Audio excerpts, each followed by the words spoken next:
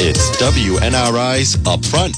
The opinions expressed represent those only of the panel and callers and do not reflect the views of WNRI and its owners. Telephone lines are now open at 769-0600. And now, let's join the Upfront panel. Hi, everybody, and welcome to the Upfront program for this Wednesday morning. Roger Bouchard here, as we have been since 1983. Oh, maybe that's too long. Nice to have you along with us. As you're a regular listener to the program, you're aware that we've been interviewing the congressional candidates, and there are a whole bunch of them on the Democrat side and only two on the Republican side. Next week, we're going to get to the Republicans. We've done most of the Democrats. I think we only have, after our interview today with John, we only have two more Democrat candidates to do, and then we'll wait for the results of the primary on September the 5th. And if you'd like to meet and greet some of the candidates here in Woonsocket, WNRI radio station and the Valley Breeze newspaper are teaming up, and we will have a meet and greet here in Woonsocket. And this is going to be a little bit different. It's not a forum. It's not a debate.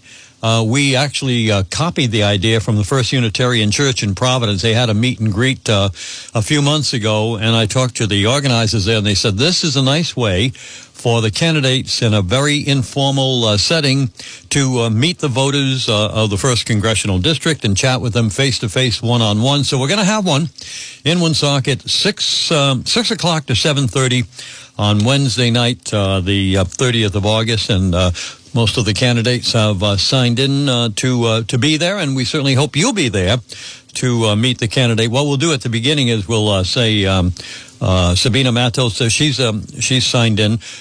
Raise your hand, please, and then everybody, if they want to go talk to her, or Don Carlson, raise your hand, please, that you can go over and talk to him if you want. So that'll be later in the month. But today we have one of our regular interviews, and we're going to welcome to the phone, pull him in right now, John Goncalves, Providence City Council member, but more than anything else, candidate for Congress in the 1st Congressional District. How are you doing today, John?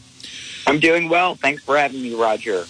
It is a pleasure to have you. I listened with interest about 6 weeks ago when Ian Donis interviewed you on public radio, and that was my first exposure to you as a individual and also some of your politics. And Ian gave me permission to use some sound bites from that interview. So this voice that you're hearing, probably if you're a regular listener to WNRI, not the first time you've heard his voice, because we played sound bites. And after this interview, maybe we'll pull a few sound bites from this and play you tomorrow and the next day. So let's get to John Goncalves. First of all, what I usually do with the candidates, John, is ask for a little biographical sketch. I know you're a Rhode Island guy, and you'll tell our audience all about your Rhode Island history.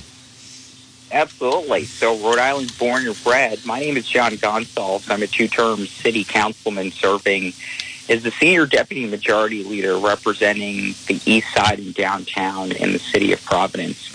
And ultimately, I'm running for Congress to put people first. I'm a teacher. I'm the only candidate who has spent nearly the last decade as a elementary school teacher, in fact, and I'll get big things done to improve child care education for our kids and families. But the story of struggle and resilience here in Rhode Island is my story. I'm the son of immigrants. I grew up in a single-parent household. And as a teacher, I truly believe that your zip code should determine your destiny. When I was 12, in fact, my mom would go around to every single event that then Mayor Cicilline was having, and she advocated for me to get into a school. She'd say, Mayor, please help my son get into the school. Mayor, please help my son get into the school. Mayor, please help my son get into the school. He finally threw up his hands and said, let's help this woman's son get into this school. And that's the kind of persistence that I've experienced my entire life. Despite growing up in poverty, I was lucky enough to get a good education from Providence Public Schools from K through 8, and then I went to Wheeler from 9 through 12, and then Brown University for undergrad and grad school. I moved away for a couple of years where I was involved in education, but also involved in politics at the local, but also national level, helping mayors get elected, but also helping folks like Senator Amy Klobuchar. And I'm one of the few candidates who was born and raised in Rhode Island in CD1, and aside from, again, a few short years in Minnesota, I've lived in the district for nearly 30 years, and I'm truly rooted in community. As a longtime teacher and public servant, and most importantly, my track record as a municipal elected official really speaks for itself. I've actually been elected before in one of the most competitive districts in the state, which is very different than some of my competitors who haven't been elected. And I have a strong track record of legislative experience and success, having been the lead sponsor on dozens and dozens of pieces of past legislation at the local level. I've solved thousands and thousands of constituent service issues on the ground, and I know what it means to struggle. I've lived the experiences that many talk about, so it's not theoretical for me. I'm working class. I suffered from poverty. I'm someone who's faced discrimination. And as an underdog, I've always fought for the underdog. And as your next congressman, I'm going to fight to bring federal funding back to the state. I'm going to fight for economic opportunity and education for Rhode Island. I'm going to fight for the things that we really care about. And ultimately, I'm going to fight for our children, families, and seniors, as I've done on the ground in my district. So I will be ready on day one. And I hope to earn the listeners' support today, and I hope that they'll ultimately send a teacher and a legislator to Washington. John Goncalves is our guest here on WNRI. If you're just tuning in, candidate for Congress, 1st Congressional District, and you can ask a question via email, upfront at WNRI.com. If we get it, we'll throw it John's way. A couple of questions at the beginning of the program having to do with items in the news. And so the first item is that incident in downtown Providence yesterday. And the only reason I'm bringing it up, it's not a federal issue, but on the other hand, public safety is something that you do have as one of your issues in your campaign. And I was just wondering, A, whether you were in the area at the time that happened when they had to evacuate City Hall, and how much a congressperson in Washington can do to help a state like Rhode Island on public safety issues, like enough police, or do we have enough? Well, you're going to answer that right now. First of all, were you there yesterday? I was not there. Good, but I was very, very concerned. Obviously, I spend a lot of time in City Hall because that's where I do my work, and I called in to our chief of staff and just made sure that everyone was safe. And I also, reached out to our district lieutenant to make sure that everything was safe. So I represent downtown in the city of Providence. And I think that's what is critically important. We have to communicate with each other. And it is a great partnership that we have with our police department. They did a great job yesterday.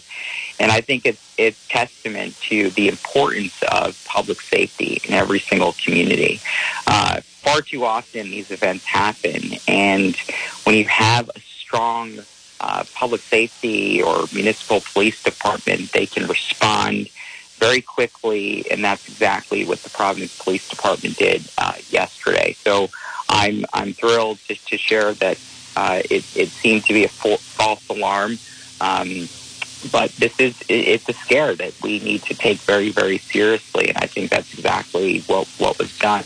With regards to just policing broadly in communities all across the state, public safety is a prerequisite to having a great, sustainable community.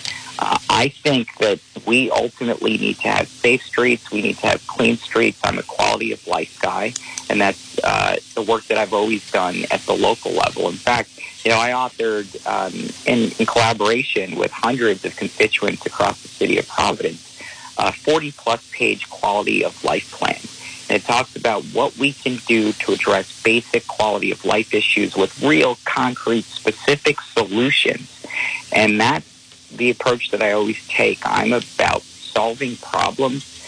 It's why I've been, again, the sponsor on so many great pieces of legislation. I've ushered and authored and been the lead sponsor on that legislation, because I'm about getting stuff done, and I think that's what our constituents deserve, and that's the kind of energy and leadership that I will bring to Washington.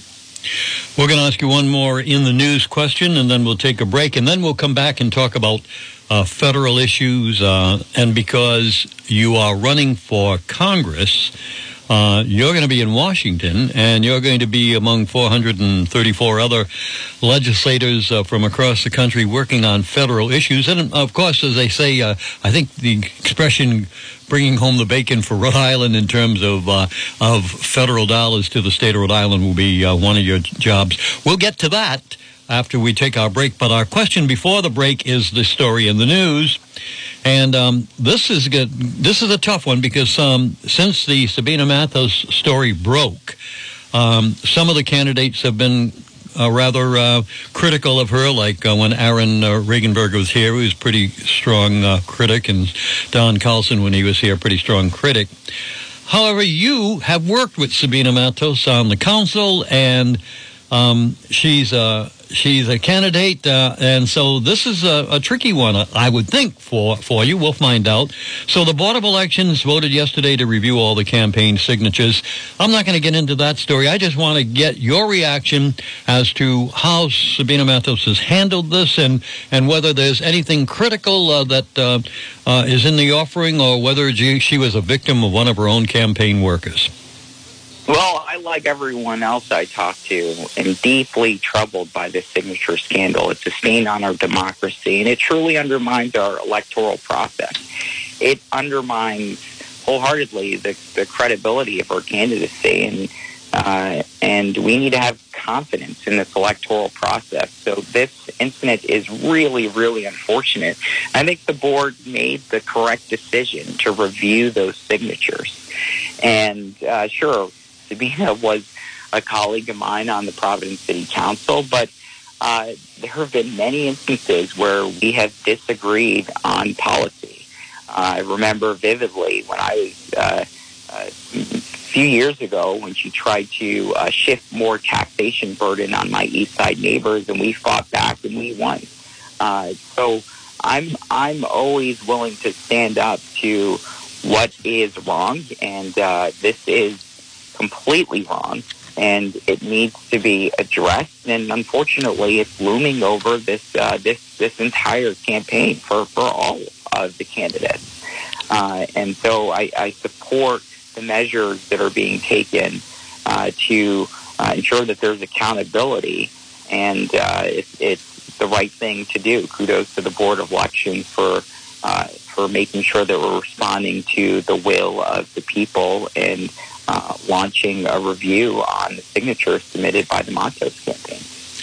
So you're kind of letting the agencies, Board of Elections, the Attorney General, for the limited role that he will play, and even I've seen some Rhode Island State Police investigative issues concerning this. You're going to let them take its role, but I think I'm hearing you say that you are holding her at least accountable for campaign workers. I think you're suggesting, but I don't want to put words in your mouth, that if you run a campaign and you have people working for you, you're going to keep oversight over them.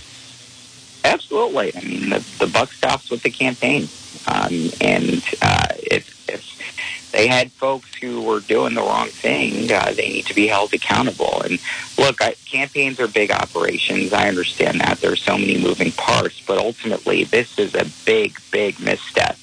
And it's a slap in the face to the voters. We need to restore public's trust in the electoral process, and this completely undermines that. Thank you, John. If you can hold a few moments, we have to pay a few bills here in northern Rhode Island, and then we'll get back to you, and we'll get to some of the federal issues that voters are looking for you to comment on and see what position you hold. So if you could hold it for a few seconds, we'll be right back to you, okay?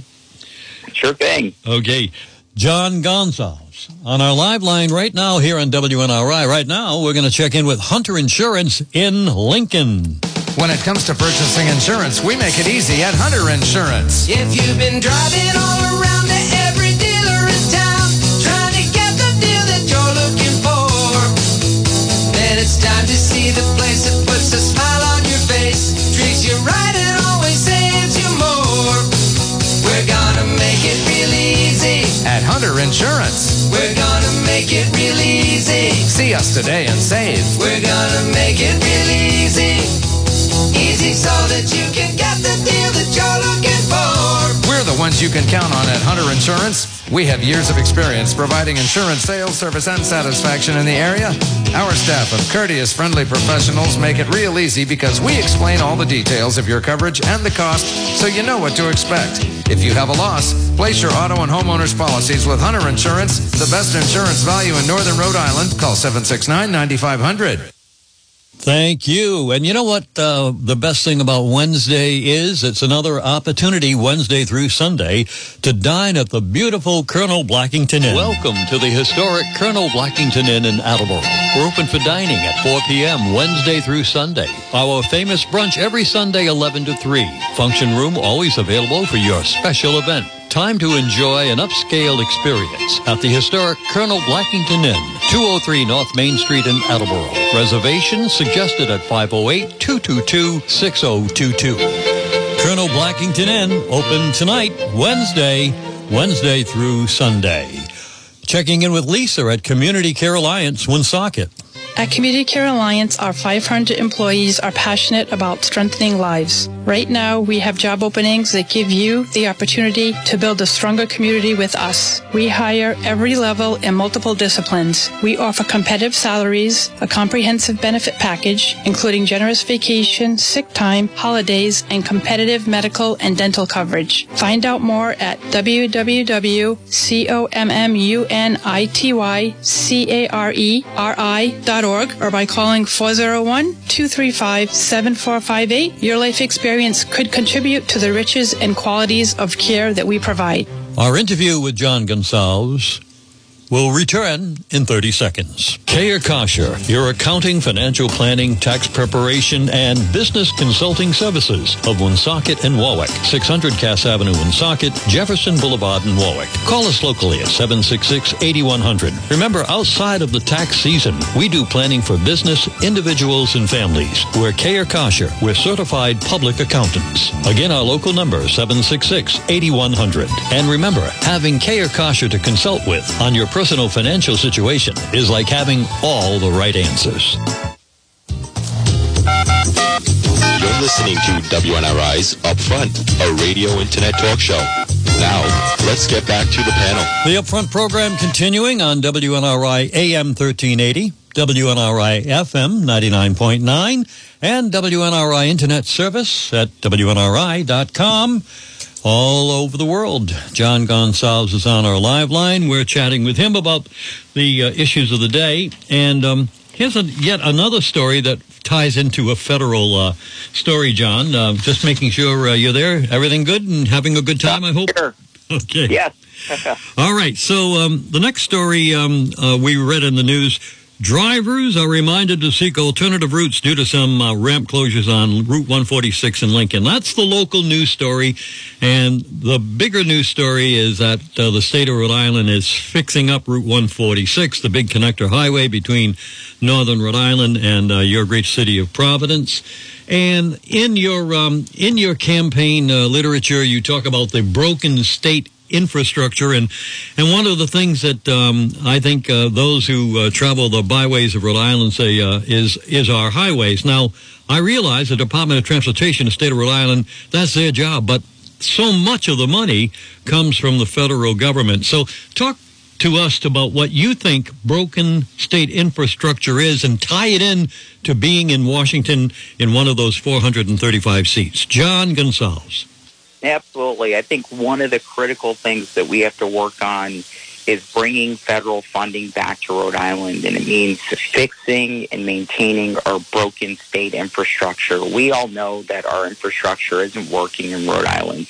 When you go to other municipalities, cities, and towns and states, you see beautiful roads that people can traverse. That is not the case in Rhode Island. So we need to make this one of our priorities.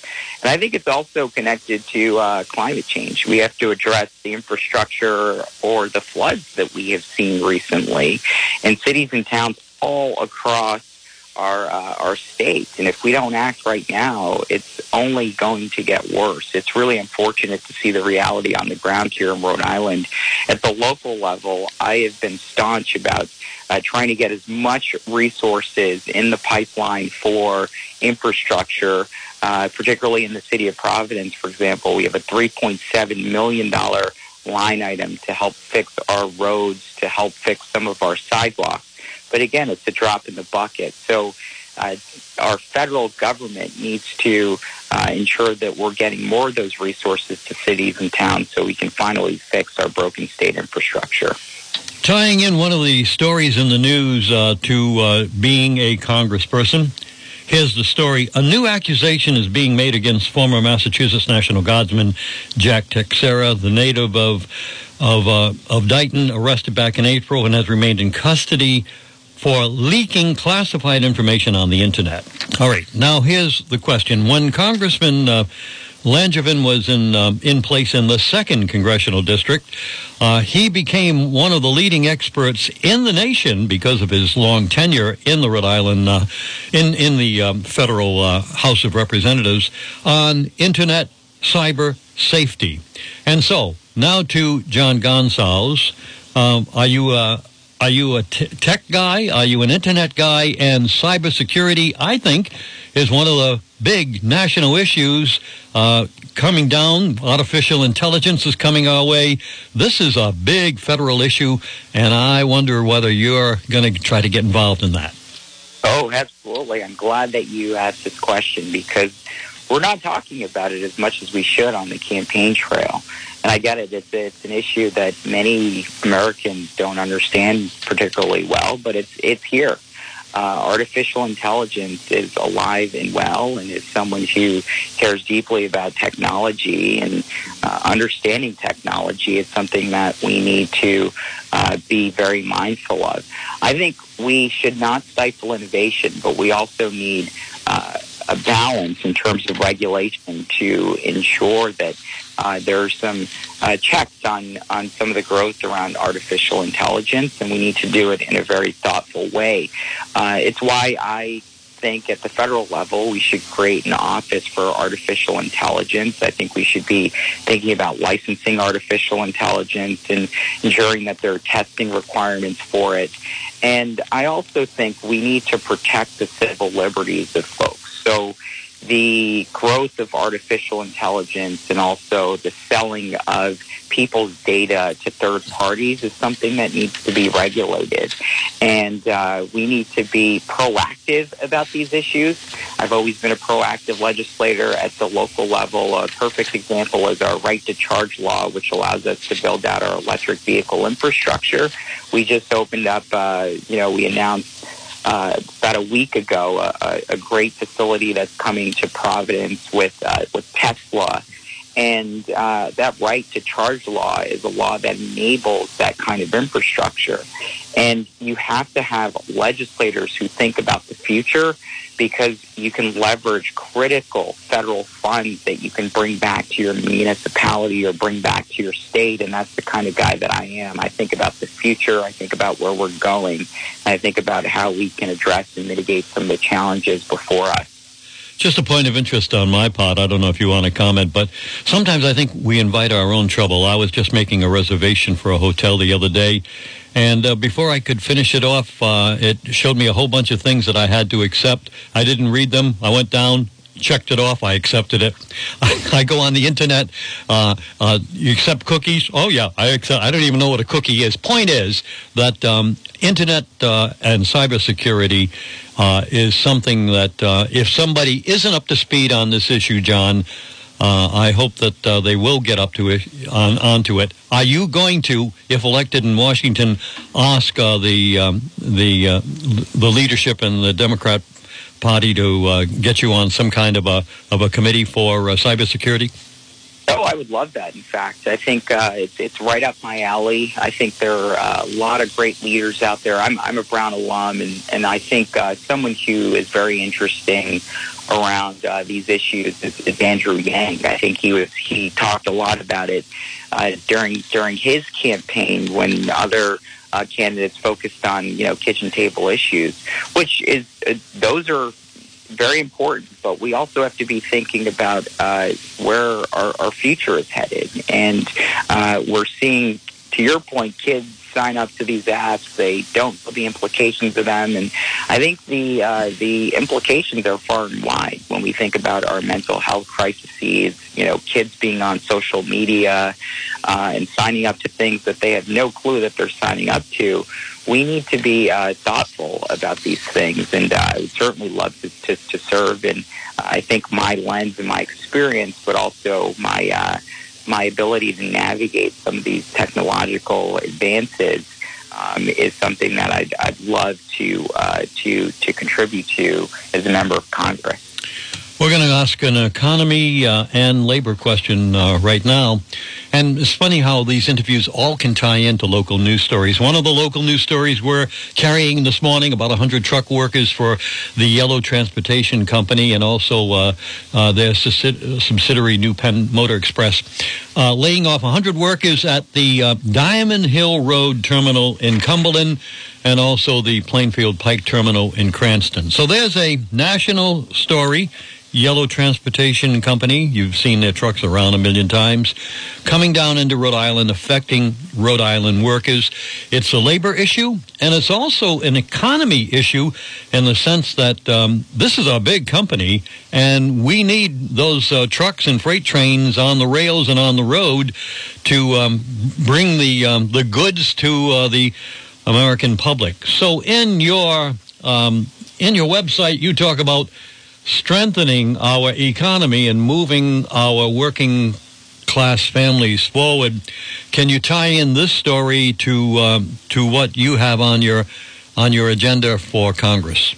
Yes, this story is very unfortunate, and it happens far too often where swaths of the workforce gets laid off, and it just contributes to what is wrong with our economy right now. And unfortunately, what we've seen in this country is these biggest issues intertwined with the economy continue to happen over and over and over again. And I think it's tied to one of our biggest issues, which is income inequality and poverty. There are people in these communities who they rely on these incomes. They're working, in many cases, paycheck to paycheck, and if they lose their job, it's hard to do what they need to do for their families. And I think that is an unfortunate reality that we need to correct. When we think about the cost of housing, when we think about health care, when we think about child care, when we think about going to the grocery store and buying a carton of milk, everything is so much more expensive these days, and it's plaguing the state, and we need real solutions to address these issues.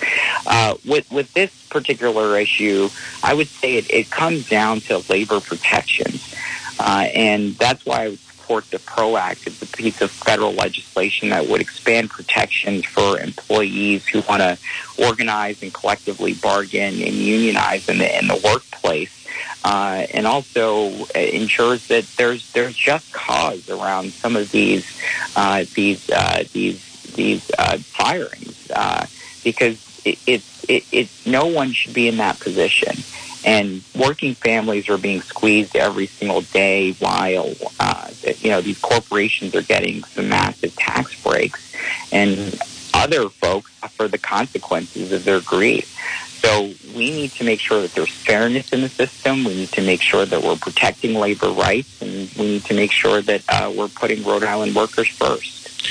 All right, let's talk about Ward 1 in Providence. I'm going to be there next week to take the ferry from Providence out to Newport. The train station is in your district. You've got downtown Wayland Square area, College Hill, and also Jewelry District. Yeah. You got all the good parts. Yeah. Let me ask you this question. The reason I'm singling out that is that you don't have Atwells Avenue in Federal Hill, but this is a national issue, whether it's Chicago, whether it's Los Angeles or Philadelphia or Washington, D.C., and that is crime. And here in Woonsocket, we sit and we do the news every morning, and it's like another shooting in Providence and so forth. And this is not a city council question for you, Mr. Goncalves, although as a sitting city council member, I guess you have to deal with it. But this is a federal issue. What can John Goncalves, sitting in Washington, do to help Providence and other neighborhoods? We had our own shooting up in here in Woonsocket. It's not like that we don't get immune from that stuff. What can the federal government do to kind of temper this, or is this something new in American life that we just have to deal with? I don't agree with that approach. I've never been a guy who throws my hands up and says, "Well, there's nothing we can do about that." So if I go to Washington, and when we go to Washington, I'm going to try to do everything that I can to address this issue. The plight of gun violence, particularly in cities across America, needs to be addressed, and it needs to be addressed with full strength and with every fiber of our being, because it's undermining public safety. And let's be frank, Providence is a safe city. Where I represent, we're proud to have a very, very safe neighborhood, but it's not the reality for some of my colleagues on the Providence City Council. We have to deal with this on a daily basis, to your point, Roger. And the way that we address it is by being proactive and also trying to address this gun violence issue in our country. I know people have been ravaged by gun violence, and those families can't be limited just to thoughts and prayers. And we ultimately need to stand up to the NRA and the gun lobby.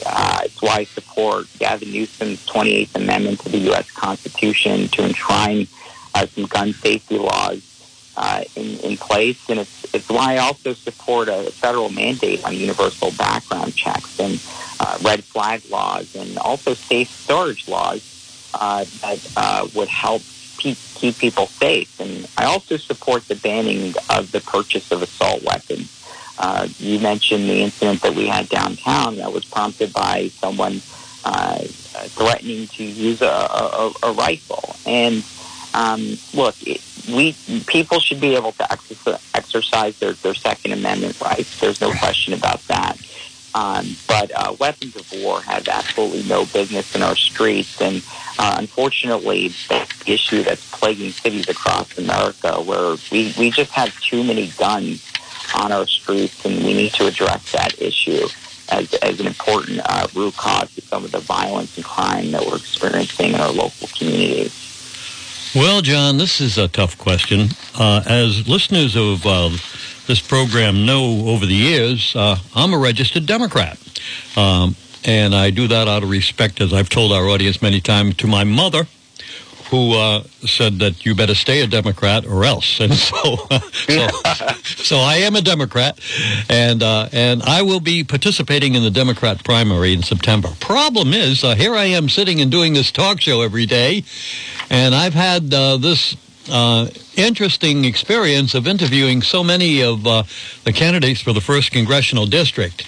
And I don't like to pigeonhole anybody or put anybody in a particular category, but you're going to have to, in my opinion, based on what I heard on that interview on public radio and the interview here, you're going to have to position yourself with Sandra Cano and Don Carlson, and I would say Sabina Matos and Aaron Regenberg. I don't want to call you a progressive. You can call yourself anything you want, as a matter of fact. But if I wanted to vote for one of those people that I just mentioned, including you, Why are you better than the others? Because so many of their positions are somewhat similar. Well, that's a good question. I think I approach everything, especially given my experience at the municipal level, with a lot of nuance. So, in fact, I don't subscribe to labels. I think that's the problem with our democracy. We are so divided. There's so much polarization in Washington. And I think that's the issue. I mean, you get put in a box, and then it results in people judging you in a certain way. And I think that's not how governing works. Governing means working for everybody, and it also means listening. And there's a vast constituency out there, and there are lots of disparate opinions. So being a representative requires deep listening, but also really understanding where your constituency stands on an issue, and making sure that you're putting the interests and needs of your constituency first. But I would say, with regards to me and some of the other candidates, I think there are some very, very important distinctions. So me being a legislator, having that legislative experience is an important distinction. Me growing up in Rhode Island is a very important distinction. You know, I've got connections, and deeply rooted connections, that I think some of the other candidates simply don't have, because, you know, I've lived here my entire life. But I think the other important distinction is that I'm not accepting corporate PACs or fossil fuel money, and our campaign support is coming from the people of this district. We've raised over $150,000 in grassroots contributions without the support from Washington or special interests, and it's coming from small grassroots supporters in district, because the people of the district should decide who wins this election, not Washington elites. And I think people resonate with that. They don't want someone who is in that seat and is being kind of bought and sold by the special interest of Washington. They want someone who's just like them. And my style of leadership is about bringing people together, making sure that everyone has a seat at the table. And I'll tell you, when I won my first election, I was outspent 4-1. And a lot of the pundits counted me out. This feels very, very similar, where we ran a grassroots campaign, we mobilized people, we got people to get to the polls, and we won that election with 60% of the vote. Now, with the number of people in this election, I don't think that's gonna happen in terms of a large margin. But I would say our deeply rooted connections in the community, and also some of the things that I mentioned prior, is going to give us an incredible path to victory. And I just want to remind your listeners of one thing that I think is very much overlooked in this race. The East Side, or the city of Providence, is a large voting block here. It's a significant electoral block. I can't remember a congressperson who has won congressional district 1 without winning the East Side. And I think when you think about how the votes are going to be split in this election, if you can't win the East Side, I just don't think you can win this election. And that's where our strongest base of support is. But we're also getting out to every other single community in the cities and towns across CD1. And I think that's a huge differentiator that is going to ultimately put us over the top on Election Day. All right. You've made that distinction. Thank you. From one of our listeners here, let me pull it up again here. It faded from my screen. Good morning, Roger. And good morning, Council Member Goncalves. Thank you for your candid answer, John, regarding the Matos signature scandal. She should be held accountable. On to my question. What's your input regarding Biden? I guess Biden economics is what she's referring to. What is your input regarding the ISO she refers to? I'm not exactly sure what that means. She says so far it's a flop. Your thoughts, please. I guess maybe whether you're a big supporter of Joe Biden or whether, in fact, you would like to see a few changes. I guess a good Democrat could answer that without any problem. You're on, John. Absolutely. I think we're feeling the impacts of the economy, and unfortunately, there are things that people aren't particularly thrilled about with the administration and also the way that our economy is working here in Rhode Island. But what I would say is there are a lot of critical initiatives that this administration has been very successful with. So when we think about the bipartisan infrastructure law, when we think about the Inflation Reduction Act, that's had some important implications on local cities and towns. And I'll just give you a perfect example. Providence, the city of Providence, was the beneficiary of over $166 million in federal government dollars that we injected into our local economy to keep it afloat during the COVID pandemic. We were able to spur a lot of important initiatives, bring millions of dollars of funding to various community centers and parks, and also advance some of the important issues that we care about. And I think that's largely in part due to the administration, but also our federal delegation. And I would say there are challenges with every administration, but I would say that we are certainly benefiting. Unfortunately, those benefits take a lot more time than in my opinion, they should. So I'm going to be patient and optimistic.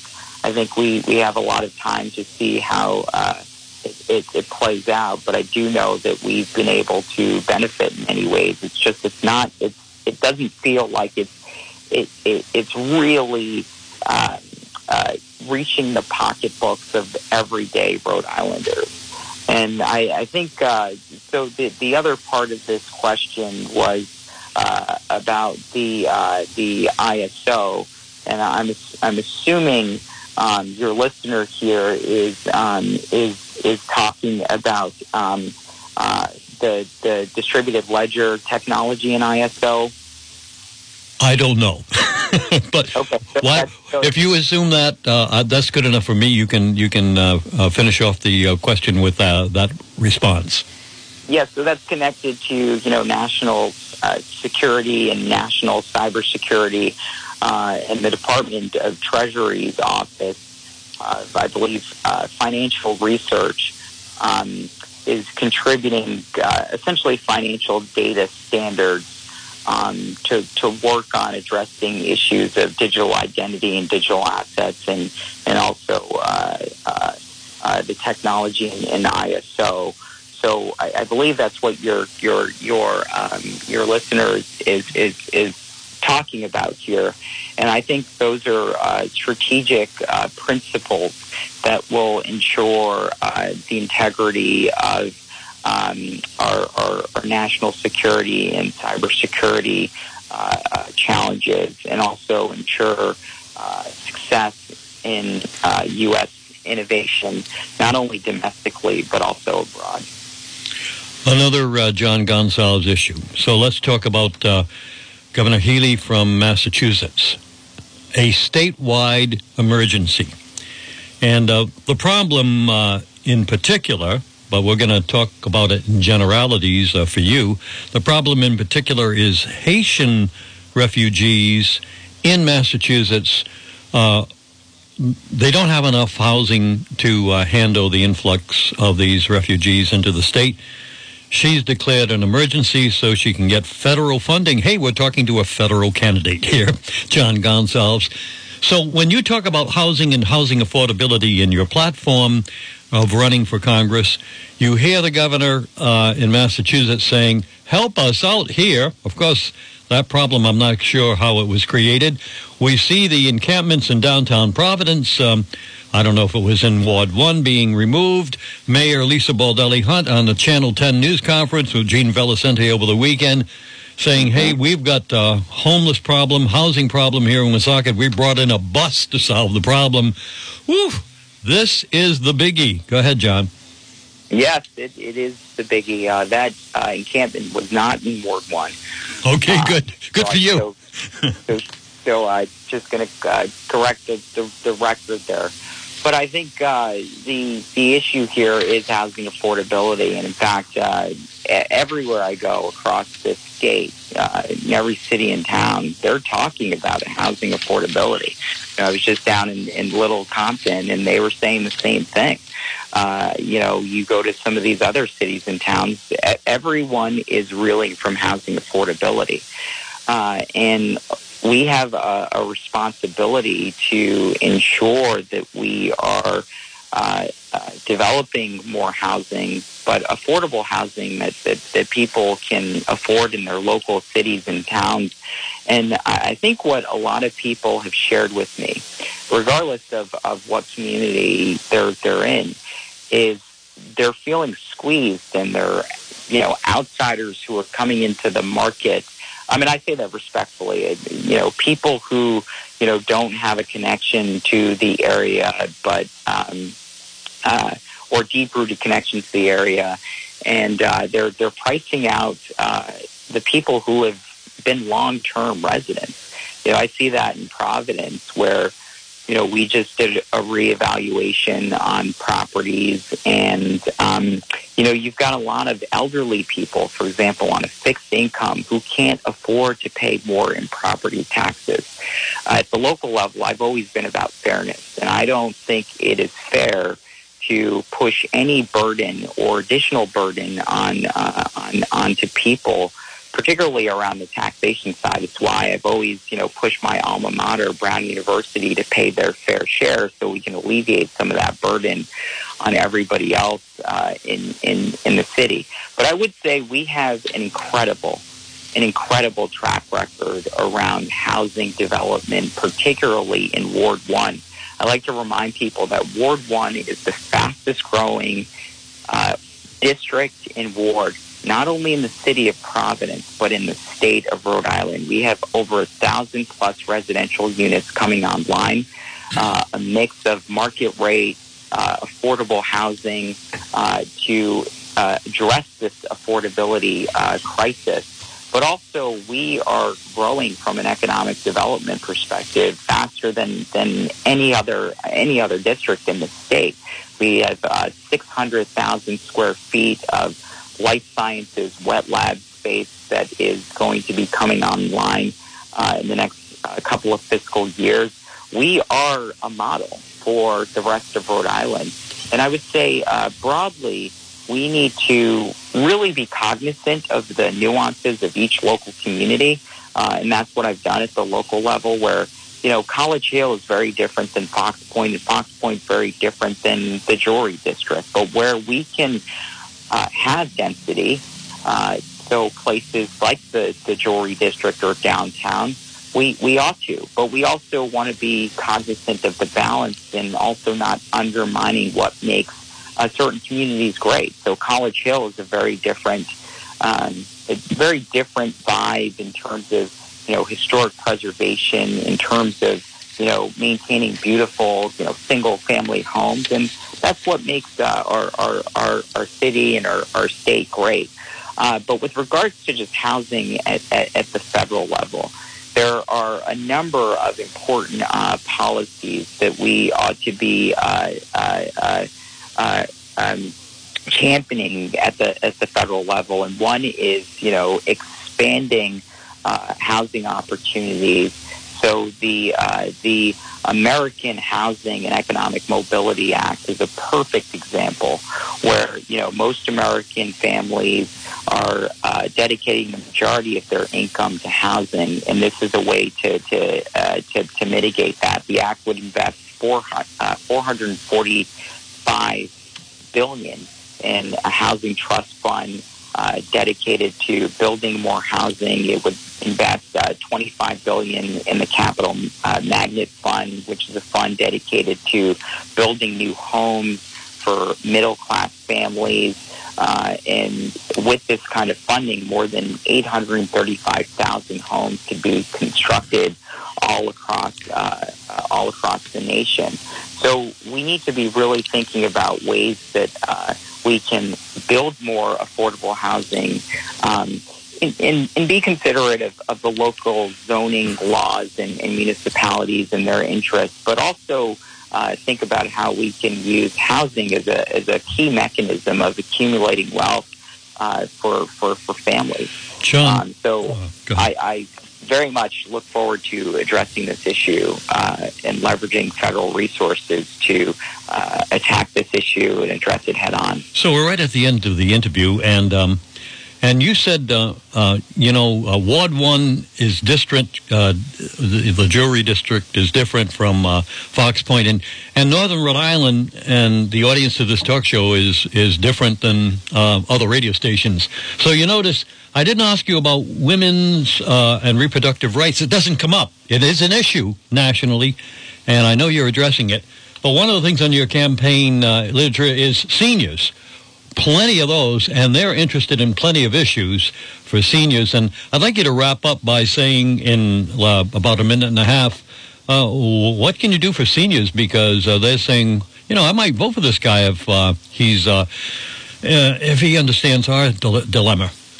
Oh, absolutely. I mean, and seniors are. I can't thank our seniors enough for what they have to undergo in this country and how they're not necessarily being supported in the ways that they should by our federal government, and that's something that I would change. The seniors of our community they're the backbones of our communities, and I care deeply about our seniors. It's why you'll see it on our campaign platform, and it's something that's often overlooked. But one of the things there are a number of things that I should mention here. You got a minute, but I'll keep it quick. We need to improve access to benefits for our seniors. That means expanding Social Security.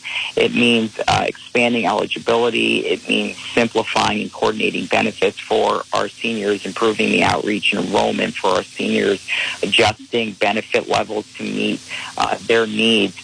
And I think what we also need to do is put Medicare home and community-based services on an equal footing with institutional services, and that also means making sure that we are providing additional assistance, whether it's tax credits or paid medical leave, to caregivers who are taking care of our seniors. I think we need to do everything in our power to invest in our seniors, to make sure that they're living with equity and income security, and we have a very, very robust platform that's going to address some of the challenges that our seniors face. But I want to go back to Social Security really briefly, because Social Security is something that is, unfortunately, you hear about it being on the chopping block. And I think that is absolutely despicable. The fact that you have people in Congress that are saying they want to cut Social Security, I would not allow that to happen. I would vote to expand Social Security because for the past 80 years, Social Security has, and without fail, paid out every benefit owed to eligible Americans in a timely manner, and people rely on that. But we need more. And Social Security has lifted over 25 million citizens out of poverty. It's something that our seniors rely on, and the expansion of Social Security, or the Social Security Expansion Act, actually calls for a benefits increase for some of our seniors at $2,400 annually, and I would support that at the federal level because we need to put our seniors first. They deserve it. And that's the kind of congressman that I would be for our seniors. Hope you enjoyed our interview today, John. I hope we covered issues that will make our voters who listen to this program aware of what you stand for, and possibly put you in the Congress of the United States. September 5th primary, November the general election. Good luck, okay? Thank you for chatting with us. Thank you so much, Roger, and congratulations on over 60 years of service. I'm a huge fan, and you have a great radio show, and I look forward to coming back on. Okay, and I hope you can make it on August 30th to our meet and greet. You probably already signed in. I haven't talked to your campaign people, but hopefully I can meet you in person that day. Good day. Absolutely. Thank you so much. Bye-bye. John Goncalves, candidate for Congress, 1st Congressional District. Billy in the primary, September 5. Hope you enjoyed our interview with him. Next week, we're going to talk to some of the Republican candidates and then try to fill in with one or two candidates that on the Democrat side that we haven't gotten to. It's been interesting. See you tomorrow on the Upfront program. This has been WNRI's Upfront, presented weekday mornings at 8 a.m. Upfront is a regular public affairs presentation of News Talk 1380 WNRI Woonsocket.